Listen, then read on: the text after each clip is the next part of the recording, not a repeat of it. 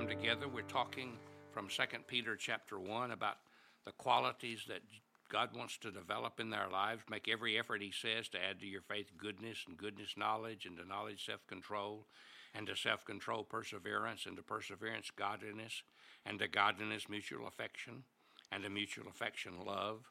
These are some of the things that are necessary. He says if we don't have these qualities, we won't have any solid security in our lives. In verse 10 he says, my brothers and sisters, make every effort to confirm your calling and election. If you do these things, you will never stumble. And it's important to know that if we don't, we'll be blind, we'll be short-sighted. If we don't, we'll stumble and we'll fall a lot. And that doesn't mean we'll be perfect if we develop these qualities, but it means that we will be walking with him, and our stumbling will be much, much less. Our falls will rarely ever happen.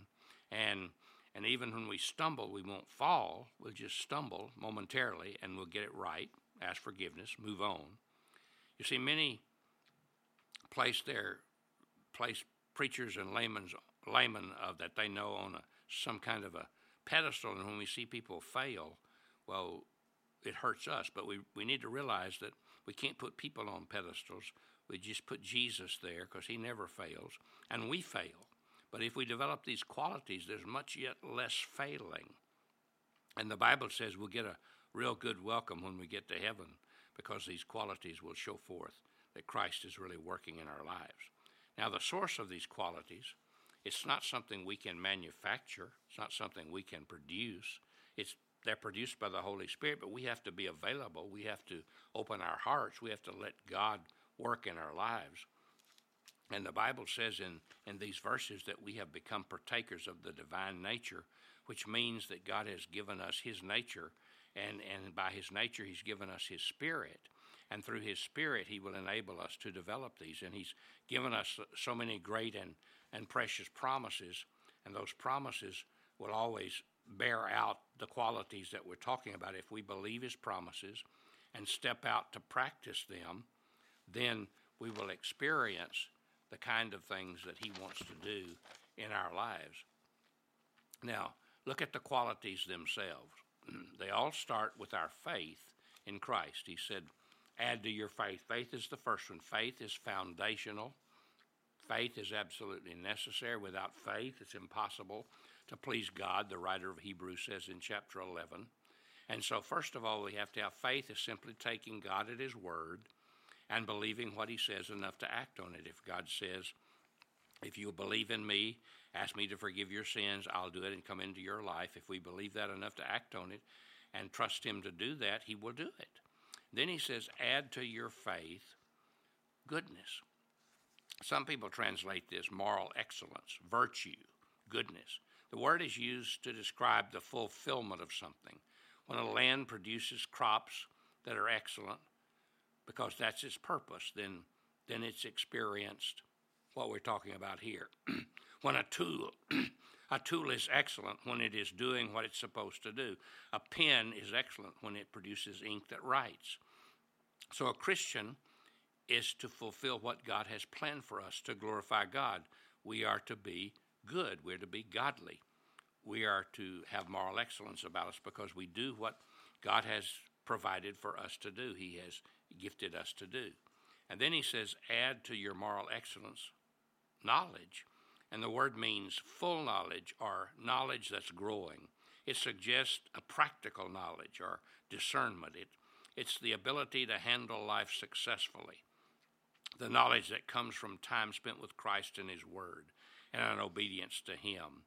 You see, we make a lot of wrong decisions even when we think we're making a right one because we don't have discernment. We don't have the knowledge of the word in our lives to the point that we can see the difference between what's good and best, what's right and wrong.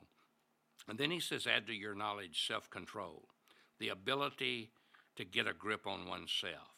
This is that power from God that we can call on when we're in the midst of a crisis, when we're in the midst of a difficulty, to not lose our cool, not lose our temper, not do the things we shouldn't do. Proverbs 16:32 says, he that is slow to anger is better than the mighty, and he that rules his spirit than he who takes a city. So the Bible tells us that the fruit of the Spirit, what the Spirit produces, is self-control. And we must have that spiritual discipline developed in our lives by God's Spirit as we daily, when we tend to step out on our own, we stop and trust him. When we tend to lose our cool or lose our temper, we stop and trust him. Then he says, add to your self-control perseverance. That means steadfastness, the ability to hang in there. When the going gets tough, we get going. It's the ability to endure when circumstances are difficult. Self-control is handling the pleasures of life, while perseverance is handling the pressures of life and the problems of life.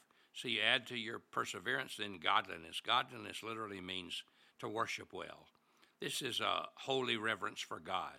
It's spending time with him. It's not spending our life on petty things, but seeking to do the will of God and spending time with God and worshiping God and recognizing God.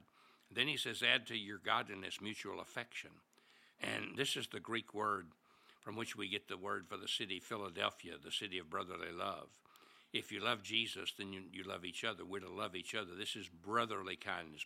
This is that we love other Christians, other believers, and God develops that in us.